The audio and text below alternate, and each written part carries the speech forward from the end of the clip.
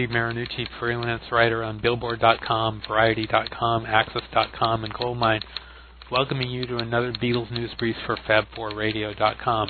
This was recorded on September 14th, 2018. Egypt Station has done remarkably well in its first chart postings around the world, hitting the top 10 in 9 different places.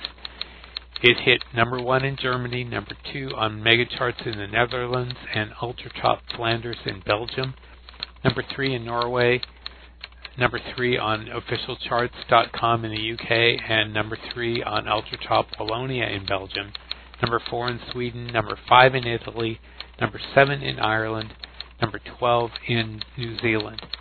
And a story in Billboard said that it looks like Egypt Station will make a number 1 debut in the U.S. when that chart is posted. Critics, those of us that are music critics that is, have been giving generally good reviews to the album. Metacritic.com scores the album a 73 based on 24 reviews. Among them, New Musical Express wrote, "McCartney's always been about inclusivity and openness, but this latest glimpse into his life feels like a particularly enlightening one."